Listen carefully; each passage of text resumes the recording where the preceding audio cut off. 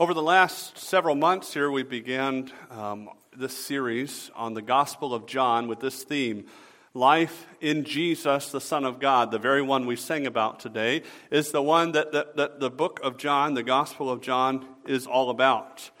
John was a disciple of Jesus, and under inspiration of the Holy Spirit recorded these things from the life of Jesus for us to read, that we would be convinced of this, that Jesus is the Christ, He is the Messiah, He is the Son of God, and that by believing in Him we would find eternal life. And so I invite you today to turn, if you haven't already, to the book of John, and we're going to go to John chapter 3, and we're going to look at this passage today that deals with man's greatest need in John 3, 1 through 10.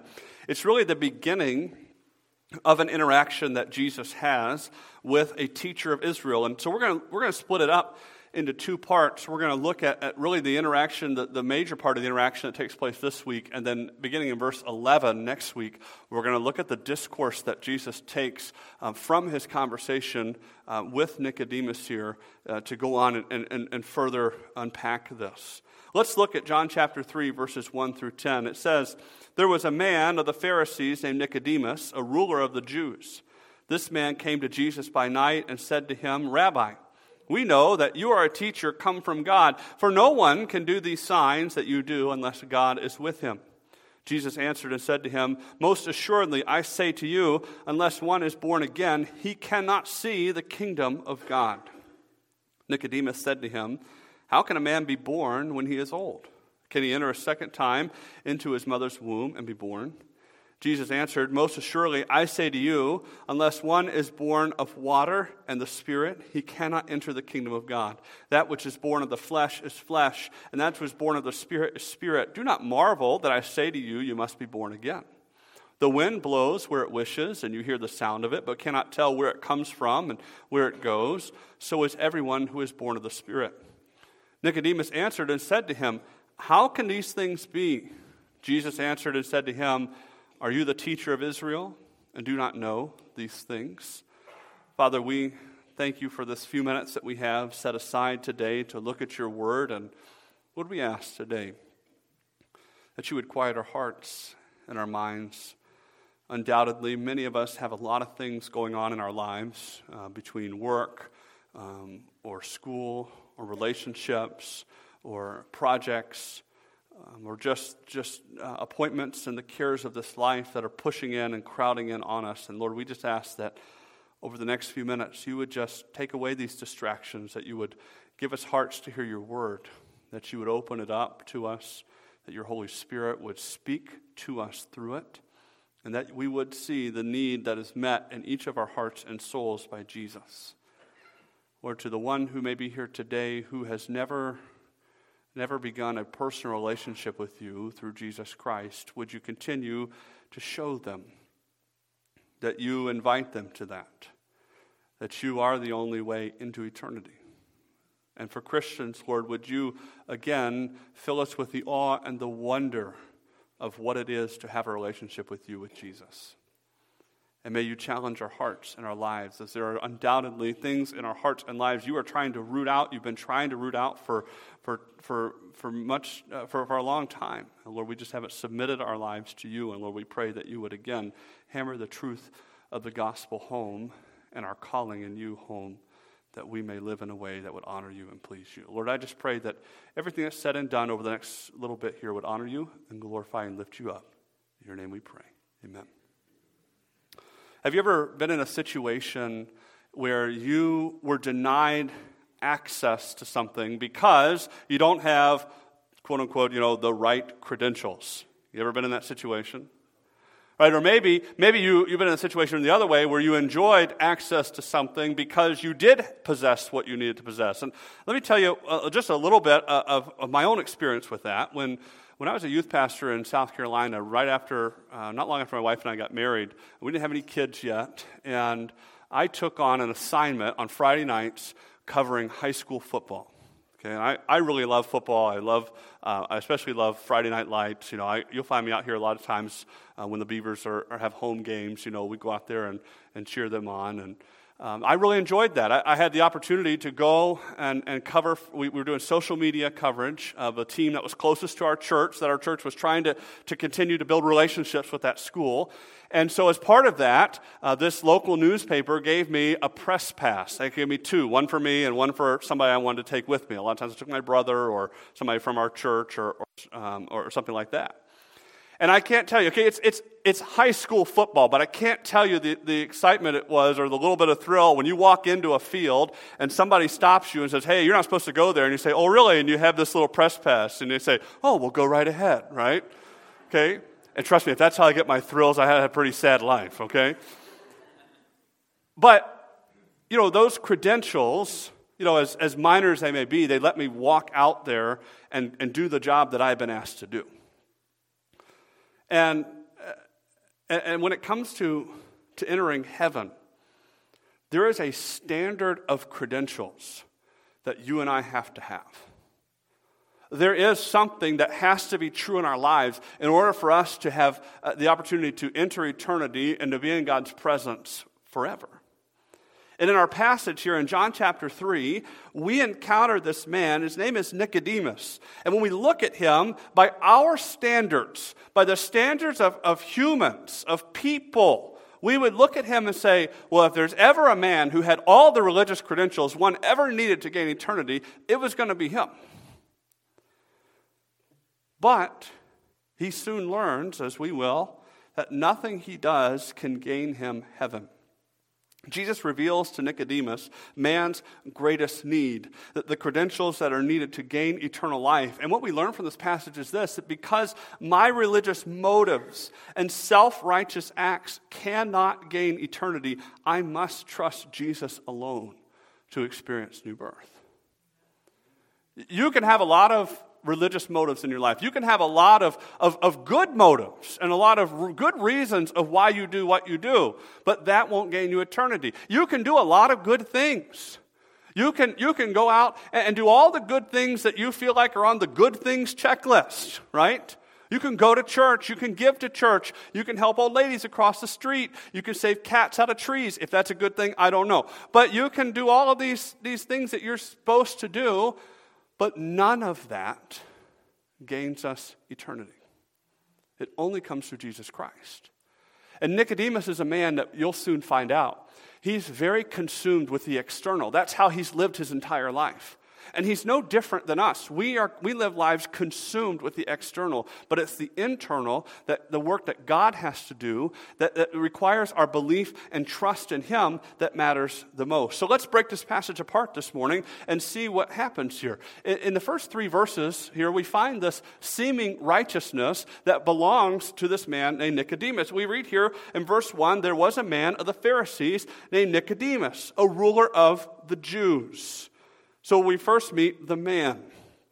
Now, understand this when you read your Bible. We have verses and we have chapters, right? You understand that verses and chapters aren't inspired by God. Those are things that have been placed back into the text to help us understand the text, right? We have in our home a Bible that's written like a set of books. It's kind of a cool thing, you kind of begin to see. There's not chapters and verses. It just reads like you would any other book. And that's, the things we have here are very helpful, but sometimes they kind of muddy the waters, okay? So what you're reading in chapter 3, verse 1, is directly connected to what happened at the end of chapter 2. So at the end of chapter 2, you remember Jesus is in Jerusalem for the Passover, and while he was there, he cleansed the temple, and then we read this. Now, when he was in Jerusalem, chapter 2, verse 23, at the Passover, during the feast, many believed in his name when they saw the signs which he did. But Jesus did not commit himself to them, because he knew all men, and had no need that anyone should testify of man, for he knew what was in man. So Jesus went about throughout the Passover feast doing other works. We don't know what those are. John tells us at the end of John that Jesus did many other things, and if we were to write them all down, the world would not contain the books that were to be written. So these are the kinds of things that Jesus was doing, probably healing people and those sorts of things that we see him doing throughout the Gospels. And we see that there were many people who were attracted to the signs that Jesus did, and they professed belief in him. But last week I mentioned to you and showed you that what John shares with us through inspiration of the Holy Spirit is what Jesus knew about them. He knew their hearts. That these were not genuine conversions of their faith and trust in Jesus alone as the saving Messiah. No, they were awed by the signs and the wonders. They even believed in the power that they saw, but Jesus, literally it says, had no faith in their faith. He did not believe in them.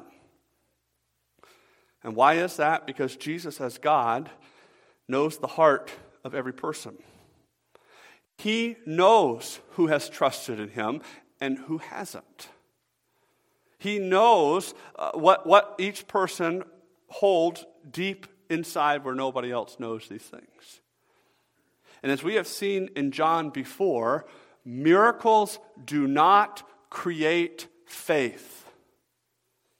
It does not happen. It is impossible for trust to be manufactured by signs and wonders. Instead, believing, seeking hearts trust in Jesus because they were already seeking him. They were already trusting in him. They were already seeing who he was. And those signs confirm that he is who he says he is. And therefore, their belief is completed. It's helped by those things. But those things don't create that faith. They don't suddenly change course after seeing a miracle. Belief must come from a genuine realization of need, an agreement with God on the solution, followed then by acting on God's prescribed solution. That's the path of belief. That yes, I have a need that I can't meet and God alone can meet. Agreeing with God on that and following through by placing your faith in Jesus Christ. That's the path of true belief in him. And this account before us today shows us the greatest need of man that's met only in Jesus Christ. And it comes directly out of Jesus' actions in Jerusalem. It comes from a man that if we were going to choose, if we today got together here at Beaverton Baptist Church and we said collectively, okay, we got to pick one guy or one lady, we got to pick one person to represent us to Jesus, you and I would pick Nicodemus. If he was here today. If Nicodemus was here today, I probably wouldn't be the pastor of this church. Let's just put it that way, okay? Because outwardly, Nicodemus is that guy. Nicodemus is the guy that we would all look at and say, well, I mean, he's got it all together. He is so spiritual. He is so heavily minded. He follows everything that God says.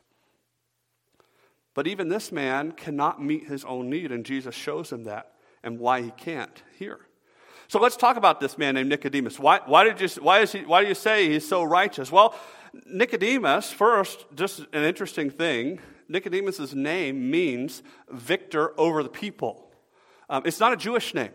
Nicodemus is actually a Greek name that's been transliterated into Hebrew, and it became a common Jewish name in Nicodemus' day.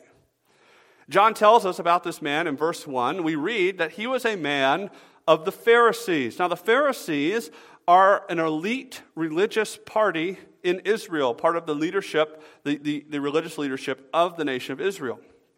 Their name most likely comes from a Hebrew word which means separated ones. That they were separating themselves unto God and for him. These were, honestly, the theological conservatives of their day. There were two main larger sects of Judaism, of the nation's religion there and worshiping God. You had the Pharisees and you had the Sadducees. The Sadducees were the more liberal of the two groups, and the Pharisees were then considered conservative. And it was an elite group of people. There were only, as some authors record, only about 6,000 at one time of these men who were allowed into this brotherhood. It was very elite. They adhered religiously to the written law of God. So all those things you find in the Old Testament, all those things you find in Leviticus, all those things you find in Exodus and Deuteronomy, they did all those things. And then they added oral law on top of it. they would redefine these things. And, well, what does this mean? Or let's take it a step further. If that's righteous, then this is more righteous. Or what does it mean to not work on the Sabbath day? You know, if you do this, is this work or is that work? And they would begin to parse all of these things and come up with all of these words. And so if you're familiar with the Gospels, if you're familiar with the Scriptures, and the Gospels in particular, there may be a word that you think of when you think of Pharisee. If you've grown up in church or you've been around long enough to hear the word Pharisee, then you might think this. You might think, well, Pharisee is the same as a hypocrite, right? How many of you, that's kind of the word association you get when you think of Pharisee? And that's understandable if you've read the Scriptures and you know that. But let me tell you something. That's not how the common person, so to speak, viewed a Pharisee in Jesus' day. No, they were viewed as religious elite. Throughout the life of Jesus, their legalism and trust in man-made things was exposed. But this was one who had given himself to righteous living. And so others saw that, because to the Pharisee, religion was something that you externalized. The goal of one's existence, this is what a Pharisee believes, okay? The goal of my existence is to conform to the law of God, to do all the things that God has said. And if I do all the things God has said, then I'll be okay. I'll be right. In so doing, others around them, they look at them in awe. Now, it is well recorded that the Pharisees often looked down on, again, I use this word, the common people, right?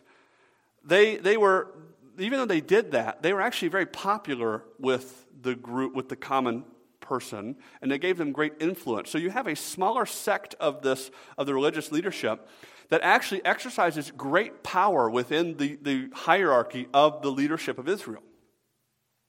And so we read here, secondly, that Jesus is not only a Pharisee, but he is a ruler of the Jews. What that means is he's part of a council that was known as the Sanhedrin. The Sanhedrin was made up of 70 men, and it was the ruling body of Israel under the Roman government. And so this council was presided over by the reigning high priest at the time, and it had wide-ranging authority in civil, criminal, and religious matters. Now, there was one major thing that was withheld from the Sanhedrin. The Sanhedrin had no power to administer capital punishment. That was held only by the Roman government. But the Sanhedrin did have incredible power outside of this, and especially in the southern part of Israel known as Judea. Because what we read in Jesus' life is that when he was in the northern part of Israel, in Galilee, the Sanhedrin wasn't around much. So we think it was really localized to that Judean area. And so if we were going to pick anyone to represent man and his ability to gain good standing with God, it's going to be Nicodemus or somebody like him. Because from the outside, he is one that we would look at and marvel at his seeming righteousness.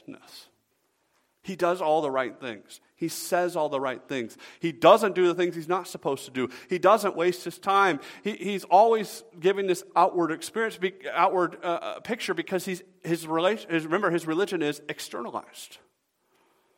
But Nicodemus will soon learn there's a great need within his heart that he cannot meet and that no man can meet for himself. We see not only the man, but we also see an incomplete picture that Nicodemus has. In verse 2, it says, "This man came to Jesus by night and said to him, 'Rabbi, we know that you are a teacher come from God. For no one can do these signs and that you do unless God is with him.'" Nicodemus approaches Jesus. Here in verse 2, we read at night. Now, we're not told why this is. And there's been numerous ideas thrown around over the years by the commentators. It could be that Nicodemus wanted to avoid giving Jesus the seeming approval of the Sanhedrin by being seen conversing with him in the day. Again, Nicodemus is part of an elite council. He's already part of the Pharisees, and now he's part of the Sanhedrin. People know who Nicodemus is. And so if people see Nicodemus talking to Jesus, and the Sanhedrin is starting to have some of this conflict with Jesus, then they may think, well, that's he's gaining the approval of them. It also may be that he wanted to avoid the disfavor of the other members of the Sanhedrin who may have saw him conversing with Jesus.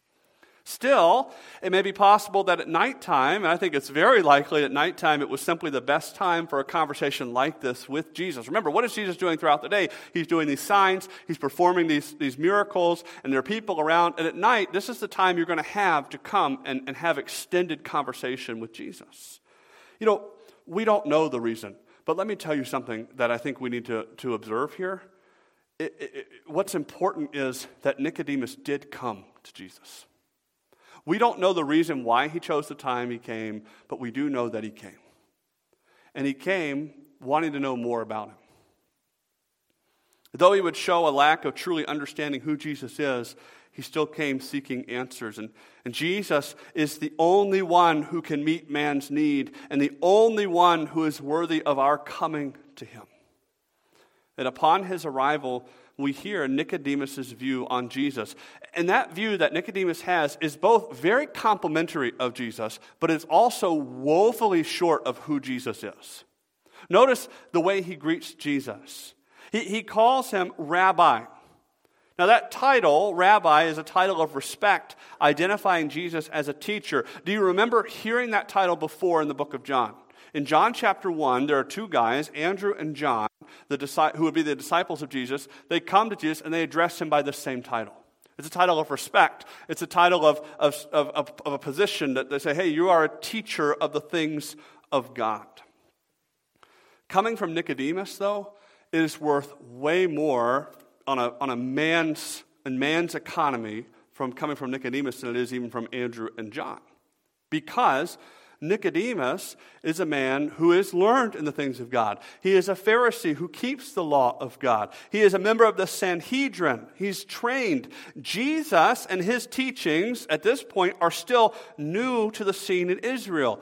And if you were to look at the life of Jesus from a human perspective, you would see that he had no traceable training. See, rabbis would have a history of who they learned under and from whom they received training. You know, I was trained by so-and-so. You know, and people would know that. This would give them credence in the eyes of others. Jesus didn't have any of this. By the way, he didn't need it, right? Because he's God. But, again, looking from a human perspective, he doesn't have any of that. And so for Nicodemus to come and to address him as rabbi, he's acknowledging something about Jesus. He's acknowledging what he's seen. He's addressing Jesus as an equal. Because Nicodemus himself is a rabbi. Nicodemus himself is an expert on the law of God. And he is referring to Jesus by that same title as one who is a teacher of these things. And then he recognizes the hand of God upon Jesus' teaching and his ministry. He addresses Jesus as a rabbi. Why? Because of what he has seen. He says, we know that you are a teacher come from God, for no one can do these signs that you do unless God is with him. He has seen Jesus as one who has come directly from God, or I should say from God. This does not mean that Nicodemus is recognizing Jesus' heavenly origins. Okay, he is not saying, we know you're the Son of God. What he's saying is, we recognize that the hand of God is particularly on Jesus' ministry and his teachings. The signs that Jesus did wouldn't be possible without God's blessing and power present in his life. And in a sense, he's not wrong, right? Now, he's not entirely right either, but he's not wrong in the things that he's saying. Because Jesus isn't just a teacher blessed by the presence of God on his ministry, he is God himself. Throughout Jewish history, God sent messenger after messenger to his people. He sent prophets, and he sent teachers, and he sent leaders. I mean, think back on some of the big ones that you know, men like Moses, or Elijah, or Elisha, right? Or Joshua. Those are probably some of the four biggest names that come to our mind in this context. These were men who taught the things of God. These were men who gave the revelation of God as God gave to them to these people. And then they authenticated their message by miracles. Miracles that God did through their ministry. Jesus is not merely, though, another messenger. No, Jesus is the realization of everything that these prophets, teachers, and others pointed to. He is the culmination of all of that. Everything that Nicodemus knew from the Old Testament, and he knows a lot, the culmination of that is standing right in front of him. He is speaking to the Messiah. He is speaking to the Son of God. He is speaking to the one who can meet his greatest need. Nicodemus' words, though expressing curiosity, do not fully, though, express faith and trust in Jesus that is necessary to meet his need. But that will be shown by Jesus here, because in the next verse, in verse 3, Jesus answers an unasked question from Nicodemus. Jesus answered and said to him, "Most assuredly I say to you, unless one is born again, he cannot see the kingdom of God." You know, there's been no formal question, right? You kind of look at that and go, he didn't ask that. Yeah, he didn't. Now, Nicodemus' statements that he's made, in a way, are an unasked question about Jesus' authority. They're a probing of, this is what we're observing, right? Looking for confirmation. Jesus doesn't answer that, because Jesus doesn't answer to man, right? He goes instead for the heart of Nicodemus. He knows what's on this man's heart. He knows this man's need. Nicodemus, in his heart of hearts, like all humans, has a need. He has an unsatisfied soul. And Jesus informs him how that can be met. Jesus shares with Nicodemus a vitally important truth that's introduced here by this phrase, most assuredly, or your Bible may say truly, truly, or verily, verily. This is a true thing. This is something that John uses over and over again, this statement throughout his gospel. He tells Nicodemus that there is no entrance into the kingdom of God unless one is born again. What Jesus is telling Nicodemus, he's telling him the requirement for one who would gain eternal life. What Jesus means here when he says that no one will see the kingdom of God, to see the kingdom of God means to experience eternal life and to participate fully in the kingdom of God at the end of the age. See, the kingdom of God is God's sovereign rule. And what Jesus is saying is that there is no entrance for anyone outside of the new birth. Jesus uses this wording here again, unless one is born again. That word again is an interesting word because it can be translated a couple different ways. One of them is from above. And that carries the idea of coming from a higher place, such as heaven. One is born from above. But it also carries the idea that it's translated here in your Bible of the idea of repetition from the same source, born again. Jesus tells Nicodemus that he will need rebirth in his life to enter God's kingdom. And that rebirth is the regeneration of God that comes about through Jesus, who is the source of all life. But we're going to see here that this phrase is confusing to Nicodemus as the conversation unfolds. And as always, Jesus takes one where he is and shows him the truth. You and I should be thankful that Jesus always meets us where we are. He doesn't leave us there. If we will continue to look into the Word of God and we will continue to submit ourselves to learning from Him, He will take us and He will transform us. He will show us what is needed in our lives. And that's exactly what He does here with Nicodemus. A man who should have known the truth of, he's going to show him the truth of man's greatest need, new life from God for eternity. In verses 4 through 8, Jesus unpacks this idea of supernatural rebirth. We see the confusion that takes place. Nicodemus said to him, "How can a man be born when he is old?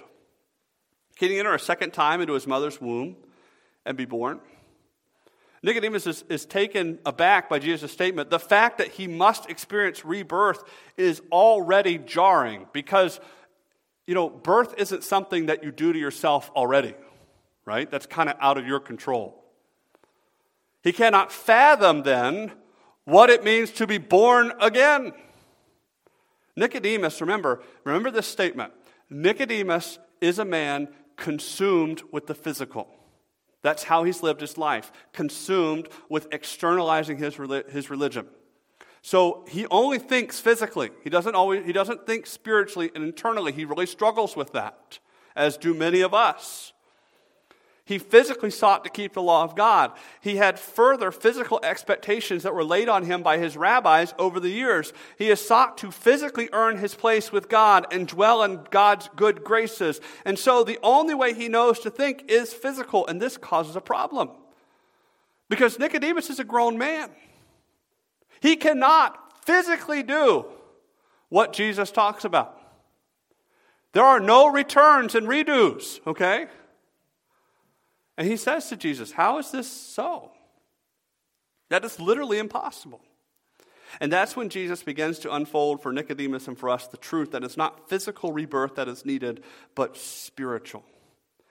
The questions of man's heart and the questions of his eternal security cannot be answered in the physical world by man. They can only be answered by God.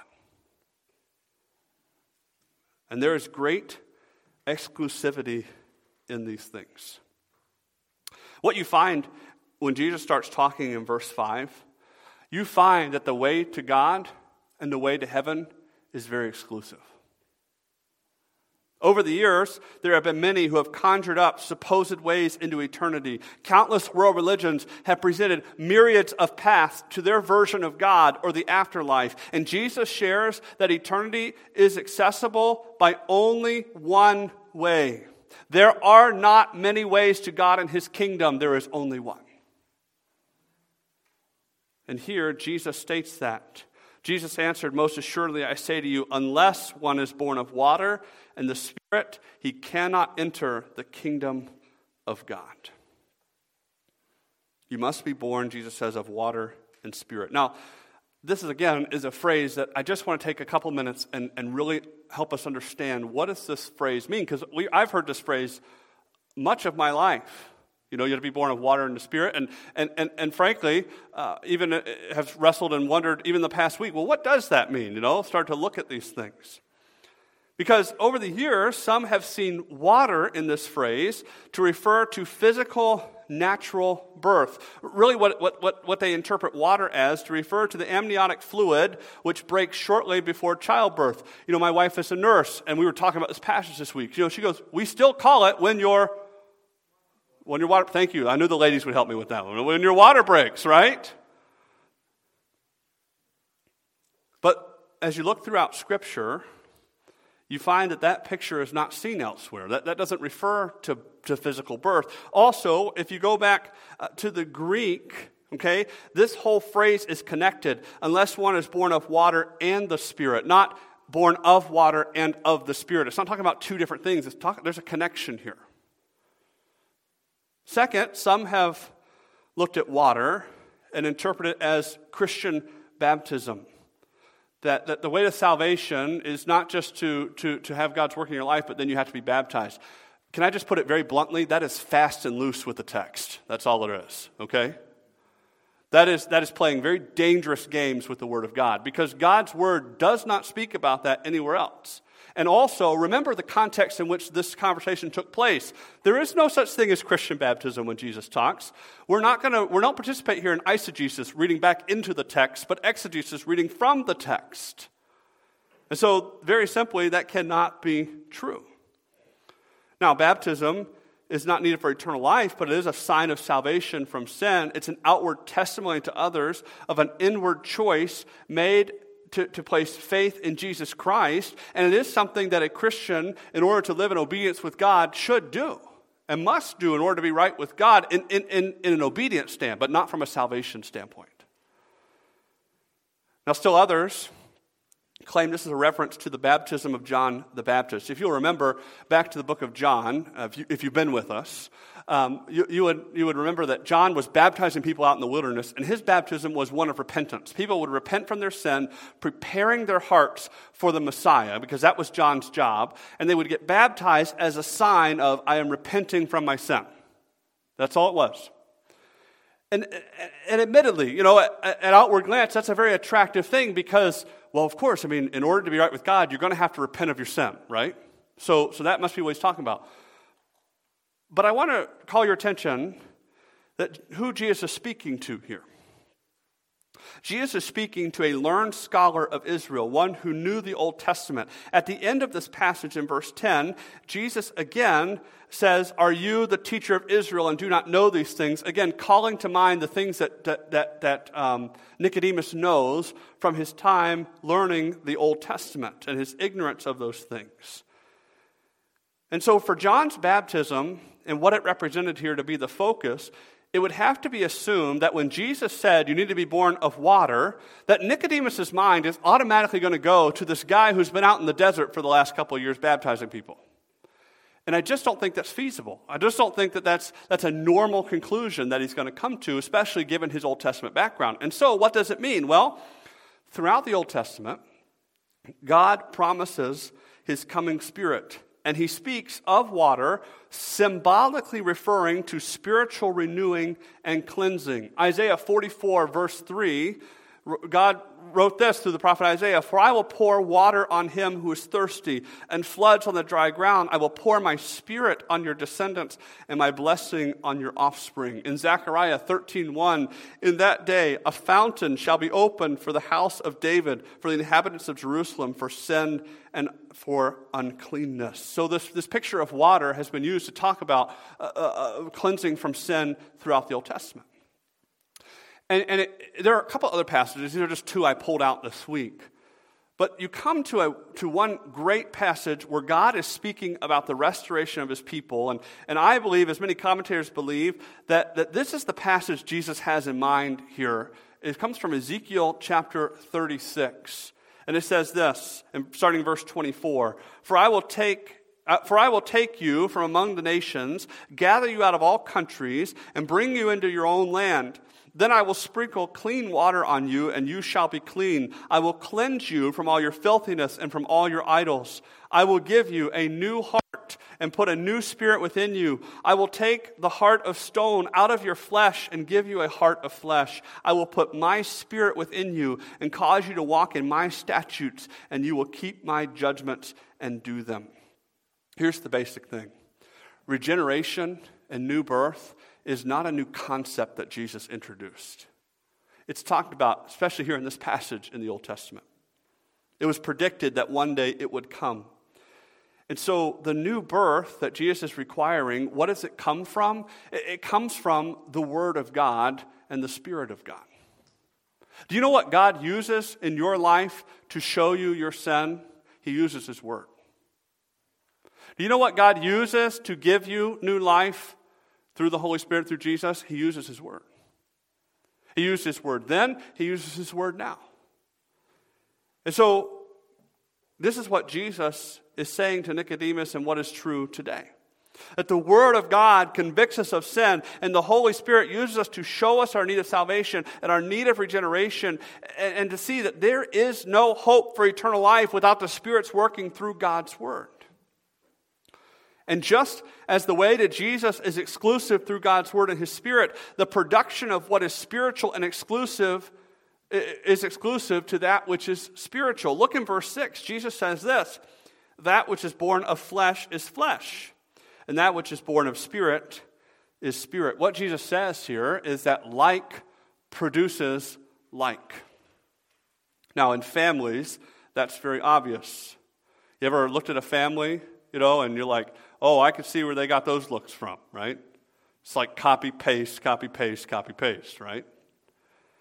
What Jesus is saying here, Nicodemus has lived a life of external physical conformity, but all of that conformity could do was produce outward fleshly works. Only the Holy Spirit can bring about true spiritual transformation. The spiritual condition of man can only be changed by the Holy Spirit of God. It is very exclusive. Let's do it this way. You were born a human because your parents are human. You were born with a sin problem because guess what? Your parents have a sin problem. And God alone can give you life because God alone is the source of eternal life. So therefore, since like produces like, Jesus says in verse 7 do not marvel that I say to you, you must be born again. The Word of God never taught that righteousness comes through works, but through faith in God alone. I mean, go all the way back to Genesis, to this man named Abraham. Maybe you've heard of him before. And it tells us that what was counted unto Abraham for righteousness, his faith was counted to him for righteousness. His belief and his trust in God. Now, the things he did after that showed who he trusted in and who he believed in. But what was counted to him for his new life was his belief in God alone. It is only logical that to enter the kingdom of God, one must be born again. And so we have to come to this realization in our lives, that there are a lot of things that you and I can be wrong about, but we can still go to heaven. There are a lot of theological things that you and I can be wrong about and still go to heaven. What do you mean by that? Well, you can be wrong about God's doctrine of election and how it works with man's free will, and you can still go to heaven. You can be wrong about the last things and when the rapture will take place and when the millennial kingdom will begin, and you can still go to heaven. You can be wrong about what spiritual gifts are still exercised in the church today and which ones aren't, and you can still go to heaven. You can be wrong about church governments and how they should function, and you can still go to heaven. But you know what? You cannot be wrong about how to gain entrance into the kingdom of God and still go to heaven. You have to get that right. That's why this passage is so important. You cannot be wrong about this most important and vital point, that entrance into God's kingdom comes only through an act of God in your life. If you think that you'll earn your way to heaven, that you'll pay off sin in purgatory, that you'll have a second life to make it right, or anything else that relies on you, then my friend, very simply, you're wrong. If you don't believe that you must be born again through the work of God's Spirit and His Word in your life, you're not going to heaven. You say, well, I don't like what you said. I didn't say that. Jesus did. Jesus said the way to heaven is very exclusive. It's the most exclusive thing we have. That it comes only through new birth, through the Holy Spirit of God and God's Word. Like produces like, and it's exclusive. The flesh produces sinful, broken, condemned people. Fleshly works may produce outward conformity or even reformed actions. We can look at a man like Nicodemus, or you can look at someone who does good things and say, well, the outside looks so great, but the inside isn't changed. Nicodemus did a lot of good things. He did a lot of right things. He did a lot of, dare we even say, godly things, right? But he was not changed. He was just conforming. Only God can create a new heart and bring about this amazing work in our lives. And that is seen through His Spirit working our lives. Jesus says the wind blows where it wishes, and you hear the sound of it, but you cannot tell where it comes from and where it goes. So is everyone who is born of the Spirit. This is God's working in our lives. When God is working in the life of a person, it's very evident. Jesus uses an illustration to show us how God does this work. He talks about the wind in comparison with the Spirit. Very interesting, by the way, how the Greek text works. The word for wind and the word for spirit are the same word, pneuma. Okay, think of, by the way, a word we get from that, pneumonia, okay? It has that P in front of it that we don't know why it's there, but it is, right? That's the word here, pneuma. Pneumonia is not the word, okay? Don't remember eisegesis? Don't read that back into the text, okay? But the word is pneuma, meaning wind or spirit. And Jesus uses it here refer to the wind that blows and the Spirit of God, the third member of the Trinity that works in the lives of people. You and I can control a lot of things in life. I've said this before. We can't control the weather. We especially can't control the wind. One of the things I learned about when I moved to Beaverton, Michigan is we get a lot of wind. Okay? And I got this lesson vividly illustrated for me last December. I don't know if you remember at the beginning of December, we had a lot of wind here. I mean, we're talking 40, 50 mile an hour winds. And it went on for a couple days. It was violent, really. And yes, I mean, afterwards, you can look out and see what happened. I mean, you could look out the back of our church, and you would see the siding that had been ripped off the back of the church. But I got an illustration in the middle of it as I was trying to yank it across the parking lot without blowing away. I look out here, we have this Awana sign. It's on a 4x8 sheet of plywood. Okay, you ever tried to lift a 4x8 sheet of plywood? I mean, they're pretty heavy, right? And that plywood is like this. I mean, just horizontal with the ground, right? It's not down here. It's like this. And it's like, wow, that's some strong wind. Well, yeah, then it rips it off, and I went out there to get it, and, that was not a good idea, okay? Because as long as you're standing one way, it's okay, but then you had to turn, right? It ripped my favorite hooded sweatshirt because I turned that thing, it was like a sail. I was just flying across the parking lot there, trying not to smash the glass windows on the way in. The wind is a very powerful thing, but we can't see it, right? You can't hold it, you can't feel it, right? We have bottled water, but you don't have bottled oxygen, right? It just kind of, or wind, it's there. It's a very great and strong force. The wind is powerful, it is invisible, but its effects are extremely visible to us. The Holy Spirit is invisible, but very real. And the effects that he has on a life are visible indeed. The conviction that the Holy Spirit brings on your heart that is in need of rebirth is tangibly felt. If you have ever felt the conviction of sin of God on your life, you know that. You don't see it, but you feel those effects. The effects that he has on the life of one who has been reborn into the family of God are readily observed. Paul wrote in 2 Corinthians 5:17, therefore, if anyone is in Christ, he is a new creation. Old things have passed away. Behold, all things have become new. You look at the life of someone who knows God, especially if you knew them before they came to know the Lord, you say, man, something's different. Yeah, the Holy Spirit of God is working in that person's life. And it's amazing. When someone comes to know the Lord, I think we're tempted sometimes that, we need to walk them through the 12-step program on how to be a good little Christian, and come to our church. Discipleship is what God has commanded. But who needs to do that work? God needs to do that work in their lives.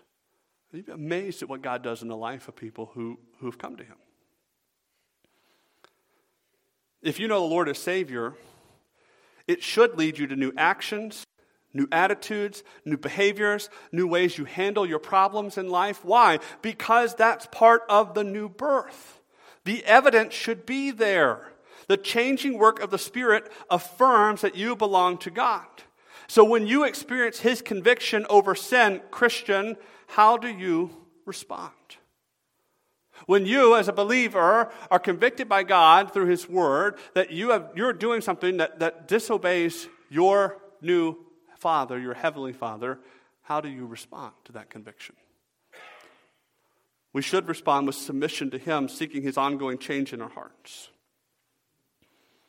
If you have ever felt the conviction of God in your life and have never responded by placing your faith in Jesus, you are still called to do so. And let me make this clarification, okay? Conviction is not the same as salvation or sanctification. Just feeling bad or guilty or even condemned for sin is not the same as confessing Jesus Christ as your Lord and Savior, or is not the same as restoring your relationship with God as a Christian who's been walking in disobedience. Those are not the same thing. You can feel convicted about a lot of things but not do anything with them. Right? You can feel convicted, Dad, that you need to spend less time at the office and more time with your kids. But just because you feel convicted about it doesn't mean you're going to do anything about it, right? I mean, how many times have we had that conversation about something that we need to change physically in our lives? And we say, I know I should be doing it, right? And we give ourselves a reason, right? This is why I haven't done it. This is why. And how many times has someone else looked at you and said, that's great, but when are you actually going to do something with it? The same is true in our spiritual life. Just because God's convicted you doesn't make you right with God. What are you going to do with that? Are we going to submit ourselves to God and what he says, or are we just going to continue on, hoping it goes away? We have a responsibility to respond to God's work. And we see Nicodemus's, as we tie things up today, we see Nicodemus's reply in verses 9 through 10. Nicodemus answered and said to him, "How can these things be?" We see the spiritual incompleteness of Nicodemus's life. There's a question here of plausibility. Nicodemus is taken aback by what he's just heard, and he's again in shock. He hears all of these things, and once again, he wonders how these things are so. I have to give Nicodemus a little bit of credit here because he asks the same question twice. How can these things be? He doesn't slam his fist down and say, "That's unbelievable. I can't believe that you would say that. That's wrong." He just wants to know, how does that work? How do I understand this? How does this happen? He doesn't understand. Because he is a man whose entire life has been anchored in the physical.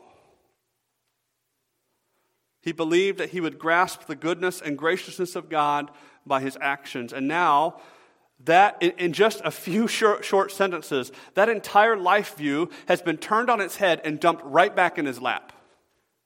This is what you've believed your entire life. None of it's true. This is what's true. Jesus has answered his heart's most burning question, how to secure his eternity and find life in God. And that hope is standing before him, for there is life in Jesus, the Son of God. But it seems like it's been a little much for the system in Nicodemus' life.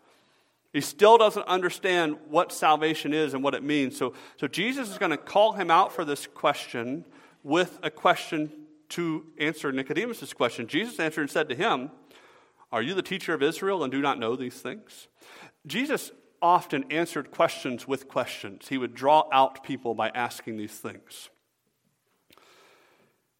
And here, Jesus shows Nicodemus that there is a failure on his part as a teacher in Israel. He knew the Word of God, and he knew the law of God better than most, and yet he failed to realize the truth of the truth of it and how it applied to his life. He was a teacher of others, yet he himself needed to be taught. The Old Testament was not without references of the Messiah and his coming work. That's what Jesus was saying. You know what the Old Testament says, but you've missed what it's trying to tell you. It was not silent about the eventual goal of God's work in his people. Indeed, Jeremiah 31, verse 33 said this, "But this is the covenant that I will make with the house of Israel after those days, says the Lord. I will put my law in their minds and write it on their hearts, and I will be their God, and they shall be my people." You see, God's external laws communicated to his people his holiness and their sinfulness. But their ultimate design was to show the sinfulness of man and the fullness of the promised Savior. As Paul would later write to his protege Timothy, 2 Timothy 3:15, "And that from childhood you have known the holy scriptures." What is Paul talking about there? He's talking about primarily the Old Testament, because that would have been the major part of Scripture. That would be the Scripture that Paul knew. Which are what? Able to make you wise for salvation through faith, which is in Christ Jesus. Paul says that they're pointing to Jesus Christ. Nicodemus was a man consumed with externals. He had done and said all the right things. He had put the time and the effort into everything he believed would make him righteous and acceptable to God, but he was still dissatisfied. The actions that he performed still left him with more questions, and the feeling of self-righteousness was still colored with guilt. And in Jesus, he was challenged with that which he was missing. He was missing a work that only God could bring about in his life. He was missing man's greatest need. Rebirth, being born again into the kingdom of God. And the agent who would bring that about was standing before him, God in human form. He showed Nicodemus the necessity of that birth. And next time, we will see the discourse that Jesus gives about this new life offered himself. But what we see today is that because my religious motives and self-righteous acts cannot gain eternity, I must trust Jesus alone to experience new birth. As humans, you and I, we have a lot of needs. We have physical needs to get through the daily routine, right? We have mental and emotional needs to help us function. But the greatest need we have is spiritual. And in order to experience true peace with God and secure our eternity, we need new birth that's offered only through Jesus. And when it comes to salvation from sin, and when it comes to its penalty that's in Jesus, the salvation from the penalty of sin, that salvation only found in Jesus Christ alone, there are several ways to respond to that. You can respond in confusion, and I think that's been Nicodemus' response so far. He's just confused and bewildered by what he's heard. He could not wrap his mind around that. The Word of God can help us further understand these things because confusion is never an excuse for not responding to God. You could also respond with fear, and I think that fear is also accompanied by anger. Because there's this fear that people say, hey, if I come to Jesus, man, my life's going to change and I'll never get to do the things I want to do anymore. The truth is, I think you're right. If you come to Jesus, there will be things that when you come to Christ you don't do anymore, places you don't go anymore, and sin that you don't tolerate anymore because you belong to Him. That's part of His work in you, changing you.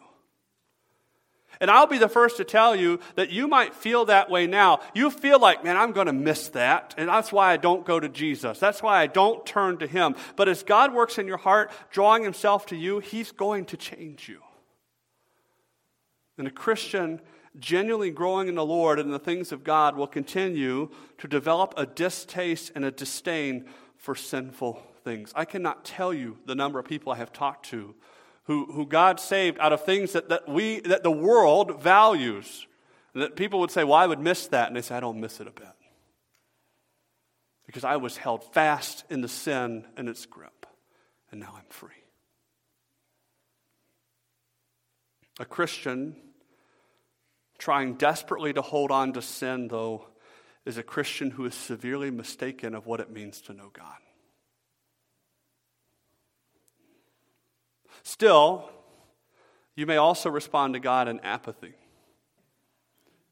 You sit here today, you hear these words, you say, I've heard this message 1,000 times. I could tell you before you even open the passage where this was going. You've heard what God says, and you know what? You just don't care. Why should it bother you?